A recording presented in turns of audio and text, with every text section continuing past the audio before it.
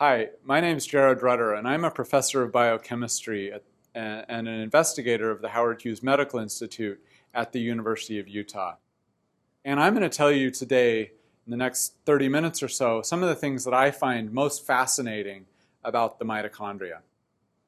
So to give you a little bit of my background and how we became interested in this organelle, I did my PhD in the lab of Dr. Steve McKnight at the University of Texas Southwestern Medical Center. And at the time I joined Steve's lab, he had just recently come back to academia from a biotech company.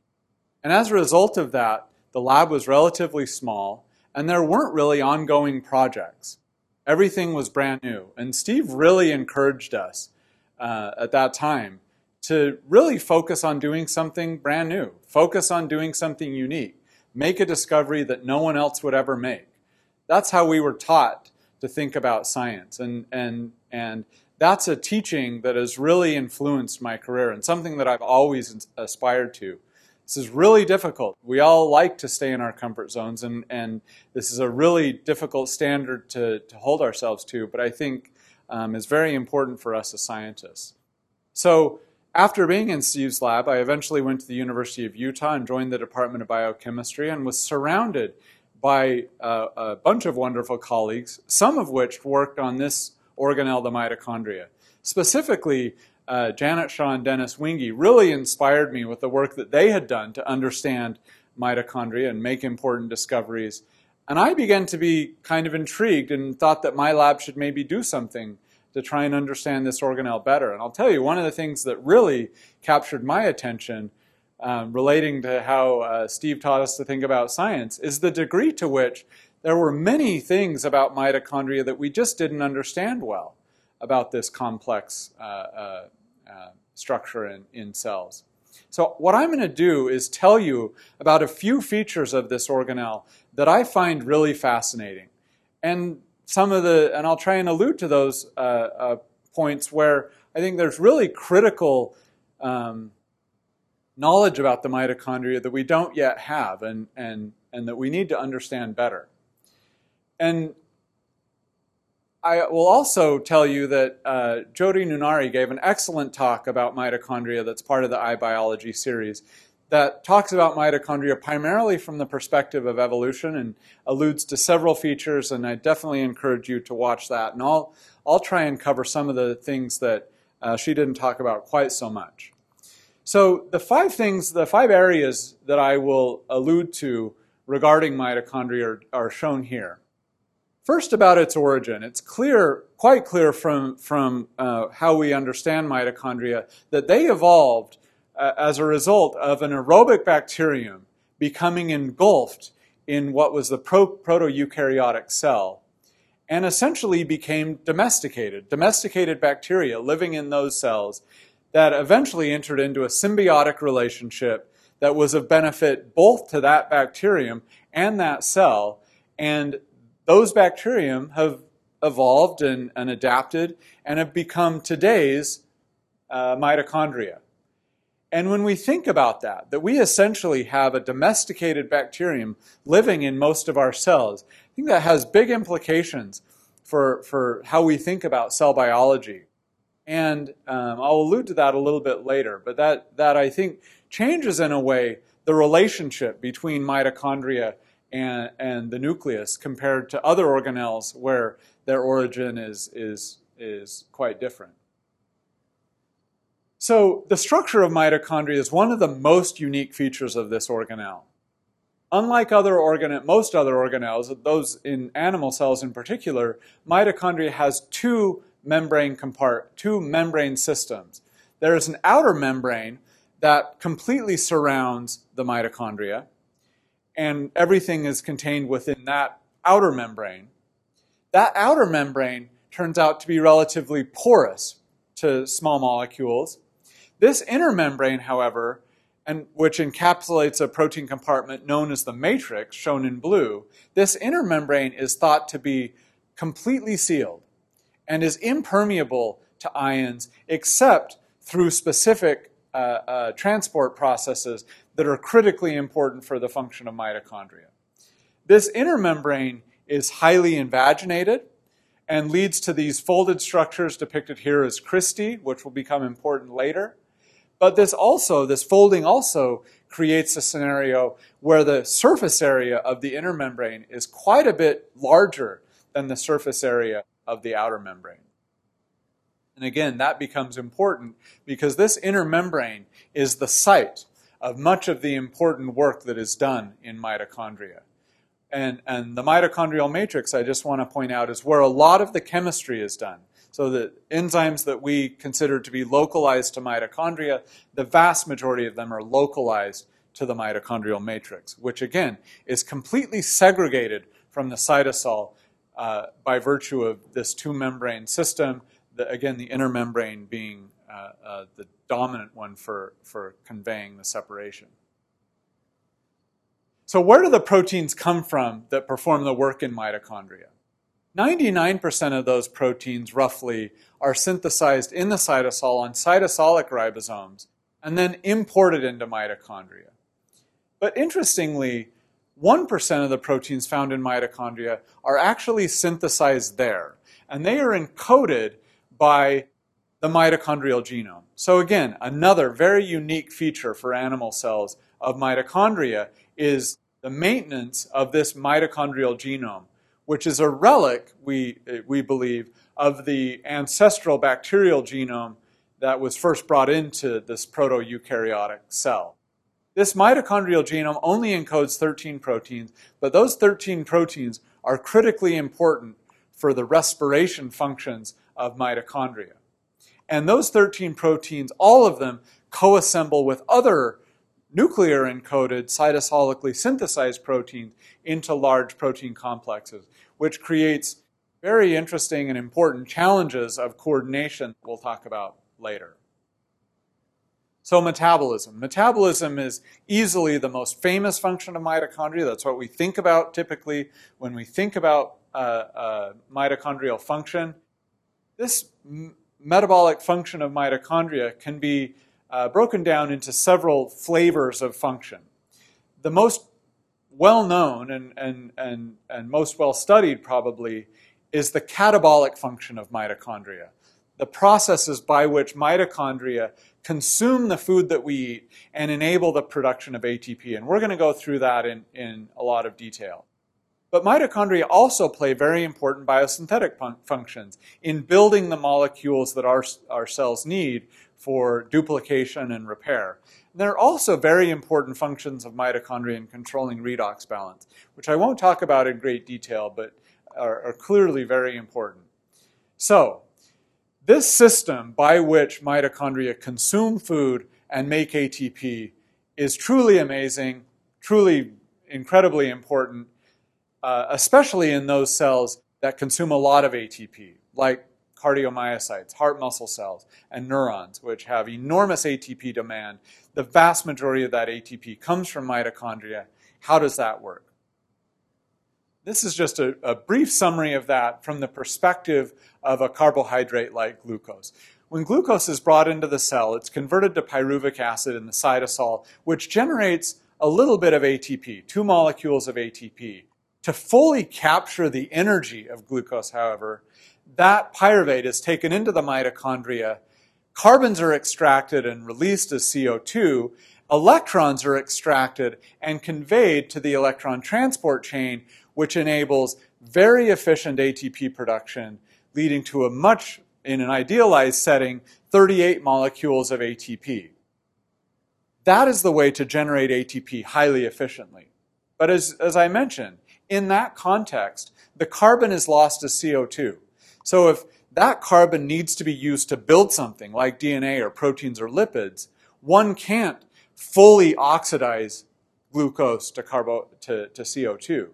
And so that balance between anabolic and catabolic functions of mitochondria is one I'll come back to later, but appears to be critically important. It's clearly important in normal physiology and appears to be critically important in disease. So this is an overall summary of how this happens. So of how ATP synthesis is managed by the mitochondria. So how does this actually work? In very simplistic terms, one of the key features of this is that the energy of food is used to enable the pumping of protons through this respiratory system, which we'll talk about in much more detail, from the mitochondrial matrix into the Christie space, the intermembrane space between those two membranes. And then as those protons flow back down their gradient, the energy from that is captured to make ATP. And that is the process by which food energy is used to fuel ATP production. And we'll talk about both the proton pumping and the ATP production aspects of that in a little bit more detail. So again, this is a zoom in of this system. Again, food molecules are used to feed the TCA cycle, the citric acid cycle or Krebs cycle. The carbon is lost as CO2, but the electrons are extracted and passed to the electron transport chain, which then, in conjunction with pumping, with passing electrons, pumps protons from the matrix to the intermembrane space.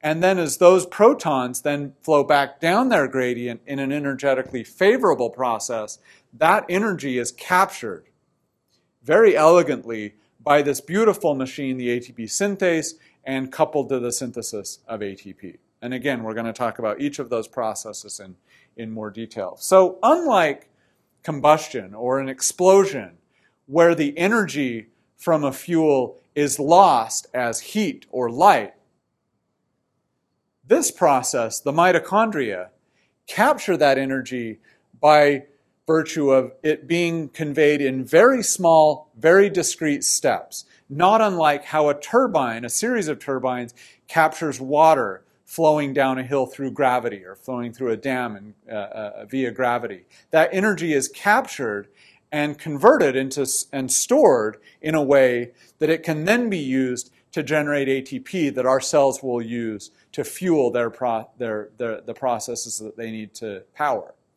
So this is how mitochondria do it, is by capturing that energy in very discrete processes. And it is done primarily through the pumping of protons. So this is a depiction of the electron transport chain. And again, this complex 1, or NADH dehydrogenase, captures the electrons that have been held in the NAD cofactor pool and then conveys those electrons to ubiquinone, and in the process of doing so, pumps protons from the matrix to the intermembrane space. The quinone pool passes those electrons again to complex 3, or cytochrome C reductase, which again pumps protons as those electrons are eventually then conveyed to cytochrome C, which again passes its electrons to cytochrome C oxidase, which pumps protons in conjunction with electrons being carried to oxygen and then enabling the formation of water. So this process, this series of many, many electron transport reactions is coupled to the pumping of protons. And this depiction is inappropriate in a way because it belies the massive complexity of these complexes. So I just want to focus on complex 1. So this is a structure of complex 1 that was solved a few years ago. 44 different proteins are required for the function of this complex, make up this complex, which exists both in the membrane, which is about here, the membrane piece of complex 1, and then this matrix arm of this complex. And these are all required for the conveyance of electrons from NADH through a series of cofactors that sequentially capture those electrons and pass them on down the chain, eventually reaching the quinone, where they are deposited, that then takes them, as I said before, to the next complex in the chain. And that conveyance of electrons is coupled to the movement of specific helices in this membrane arm that enable the pumping of protons from the matrix to the intermembrane space. How that exactly works, we don't really know. We know some of the features of it, and we're trying. The field is trying very hard to understand this in more detail. But it's a very elegant process by which these two functions of electron passage and proton pumping are coupled through this very complex 44 subunit enzyme system. So how does this proton gradient then get used to make ATP through ATP synthase? So I want to show you an animation that I think illustrates this very nicely based on actual structural data of this complex. So the ATP synthase molecule is shown, or complex is shown here. It's composed of two different motors, a motor in the matrix and one in the membrane, that uses the proton gradient as you see here. High in the IMS, you see low proton availability in the matrix. Those protons flow through this complex, and that flowing is coupled with ATP synthesis. And these two motors, the FO motor that exists in the membrane, captures those electrons and couples their flowing through to the rotation of this rotor, and the F1 motor makes ATP. So protons come in through this rear channel, bind to this FO rotor, go all the way around in 360 degrees around this rotor, and then are released through this front channel into the matrix. And that powers the rotation of this FO motor.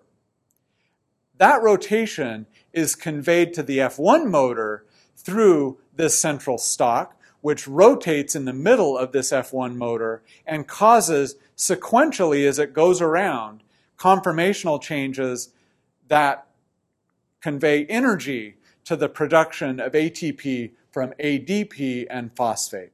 And this goes around and around, coupled with the pumping of protons, with the flowing of protons from the IMS, from the intermembrane space to the matrix, and coupling that with ATP synthesis.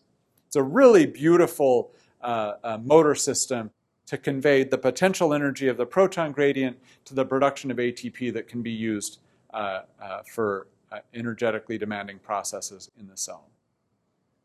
I want to talk a little bit about the anabolic functions of metabolism of the mitochondria as well. So this is a complex slide, and I just want to point out a few things. So again, glucose comes into the cell, is converted to pyruvate in the cytosol. That pyruvate is transported into the mitochondria and enters the TCA cycle. That TCA cycle not only extracts electrons to fuel the electron transport chain, but also provides intermediates like citrate that can then be exported to the cytosol and are critically important for the synthesis of lipids like fatty acids and cholesterol.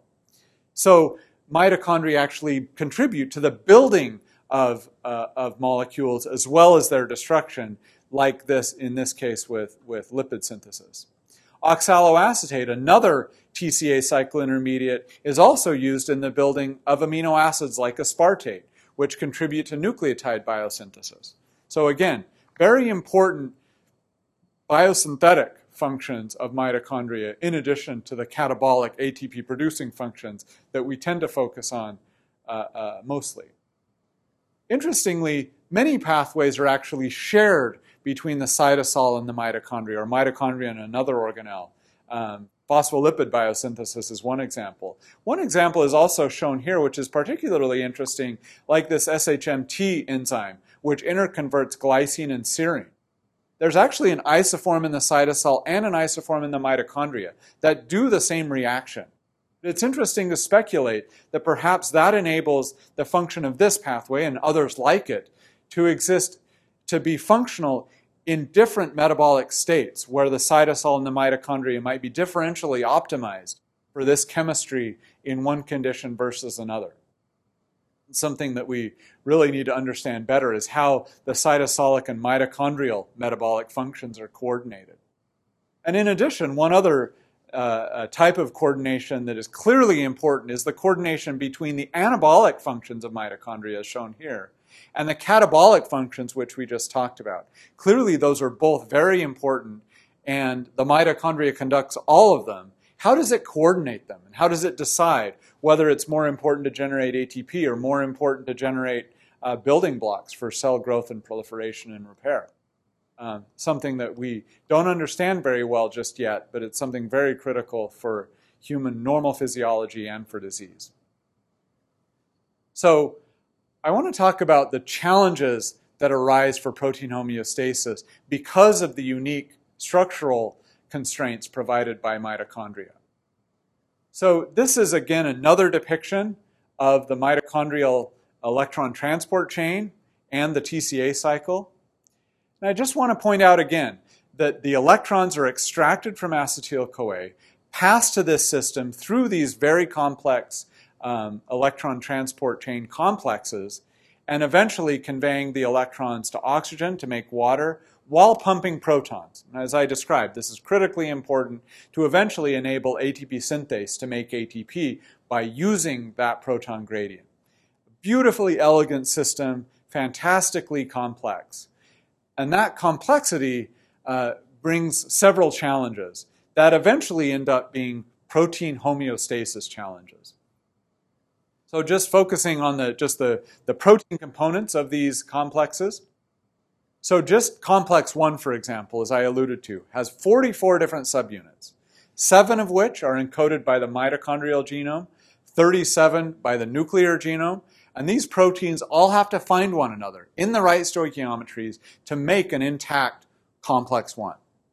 It's impossible for the cell to manage that with complete control, and the results have to be that too much of one subunit or too little of another are there, and that leads to a degradation problem where those excess subunits have to be degraded. And this is happening throughout this complex. That's an important problem that the mitochondria have to deal with. In addition to that, all of these complexes also have redox-active cofactors that need to be managed very carefully. And when they're not managed carefully, that leads to the production of reactive oxygen species that create damage to the mitochondrial proteins. Again, those proteins that are damaged have to be degraded and recognized as being damaged and degraded. And so this is a massive protein homeostasis problem. And this is made worse by the fact that this is all happening in a place that is inaccessible to the proteasome, which does most of the protein degradation in the cell. So that creates a challenge for how are proteins recognized and degraded in the mitochondria. And this is one depiction of the complexity of systems that do that. This system includes several proteases in the matrix, in the inner membrane, and in the inner membrane space that, through mechanisms we mostly don't understand, recognize proteins that need to be degraded and degrade them. There are also proteins on the outer membrane that need to be degraded, extracted from the outer membrane, and typically presented to the proteasome for degradation. How are they recognized as being aberrant still remains to be determined. And interestingly, it's becoming clear that the mitochondria is a common destination for the mislocalization of proteins that should be somewhere else, but end up mislocalizing to the mitochondrial outer membrane. How are they then recognized and degraded? It's a very important question that is clearly important for human disease, but we really don't understand it very well. But sometimes even all this complexity of systems trying to maintain mitochondrial quality don't work well enough, and mitochondria need to be degraded. And there's a very interesting process known as mitochondrial autophagy or mitophagy that manages the degradation of whole organelles. And this is mediated, one pathway toward mitophagy is mediated by this pink Parkin system, which targets mitochondrial for autophagy. Parkin is so named because mutations in the gene encoding Parkin, cause also Parkinson's disease, devastating neurodegenerative disorder, just emphasizing the importance of mitochondrial quality, both in terms of protein degradation as well as mitochondrial degradation for maintaining the normal function of healthy cells and healthy organisms. Finally, I want to just allude to some of the interesting communication that happens from mitochondria out to the rest of the cell, to the nucleus and the cytosol. There is also, of course, very interesting and important communication happening going into mitochondria. I won't talk much about that.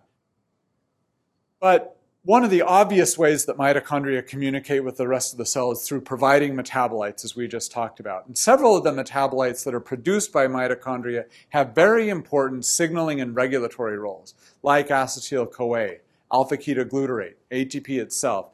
They all play very important roles in controlling cell biology. And that's one of the key means whereby mitochondria communicate to the rest of the cell. Another is the redox state of mitochondria. Because of its ability to put electrons into oxygen, this provides what is normally a very safe way to dispose of electrons.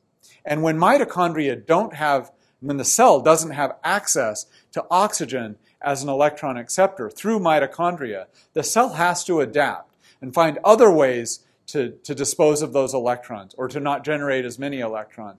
This is a very important part of mitochondrial function by controlling redox homeostasis that we don't think about as much, but is clearly important in several disease settings. We talk about reactive oxygen species typically as being signs of damage, when things go wrong. But it's clear that hydrogen peroxide and other oxidants play normal signaling roles. And we're just starting to understand the means whereby that signaling happens. What are the targets of that signaling, and how does it control cell biology? But it's interesting to speculate that that might be a very interesting sentinel of how mitochondrial function is going by virtue of the production of hydrogen peroxide. Calcium signaling mitochondria play a very important role in calcium signaling, both by virtue of their storing some calcium as well as controlling the release of calcium from other sites. And obviously calcium signaling is critically important in many excitable cells. Mitochondria directly contact almost every other organelle, and probably we'll come to know that they contact every other membrane system in the cell. And by virtue of those contacts, that enables efficient transport of metabolites between organelles, and it's clear that there is also regulatory information conveyed by those interactions as well. And this is a very active area of research currently. One of, I think, the most interesting features of mitochondria is their connection with the immune system. Again, this harkens back to the history of mitochondria as a bacterium that became engulfed by a eukaryotic cell. It's interesting to know now that many features of the immune system have particular relationships with mitochondria. Some systems of the innate immune response actually reside on mitochondria all the time, are centered there. And it's interesting to think about the implications of that given its origin as a bacterium. And there are very interesting responses to the exposure of mitochondrial DNA to the cytosol. And again, that's quite interesting given the history of that mitochondrial genome as the descendant of what was once a bacterial genome. And the net effect of this is mitochondrial functions don't just make ATP, they don't just make metabolites, they significantly influence the behaviors that cells make. And those behaviors, when they become aberrant, it's very clear, have profound impacts on disease. And so I think one of the most interesting areas of future research for us is to understand how mitochondria communicate through these and other mechanisms to control the behaviors of cells. And I'll talk in much more detail about that in the second part of this series. So this leads us back to my story of why we became so interested in mitochondria. I think I've told you about all the mysteries that I think are still contained within this organelle. And this was brought home to me quite clearly by the elegant work of Dave Pagliarini and Vamsi Mutha when they defined the mitochondrial proteome in humans several years back now. And it became clear that about a third of the proteins found there were completely uncharacterized. For this organelle that's been so well studied, about a third of the proteins found there have no known function. They likely are doing something. And that likeliness that they're doing something is really illustrated by the fact that many of those proteins are found throughout all eukaryotes, implying conservation across many, many years of evolution. So that function that they're doing is not important just for yeast or just for humans, but throughout all eukaryotes. So we decided in my lab to take a stab at understanding the functions of some of these uncharacterized, highly conserved mitochondrial proteins. And initially characterized that group in 32 protein families that we set out to just go find the functions of, going one by one. And that's led us into many different areas of mitochondrial biology, some of which are shown here, along with protein functions that we've identified. And I'll focus in parts 2 and 3 of this series on 2 stories that emerged from this project, where we, by taking an approach to try and go into the mysterious features of mitochondria and take what was unknown and really try and understand the functions that those proteins have, that's led us into some very interesting areas of mitochondrial biology. And I'll tell you more about that in parts 2 and 3, and thank you for listening.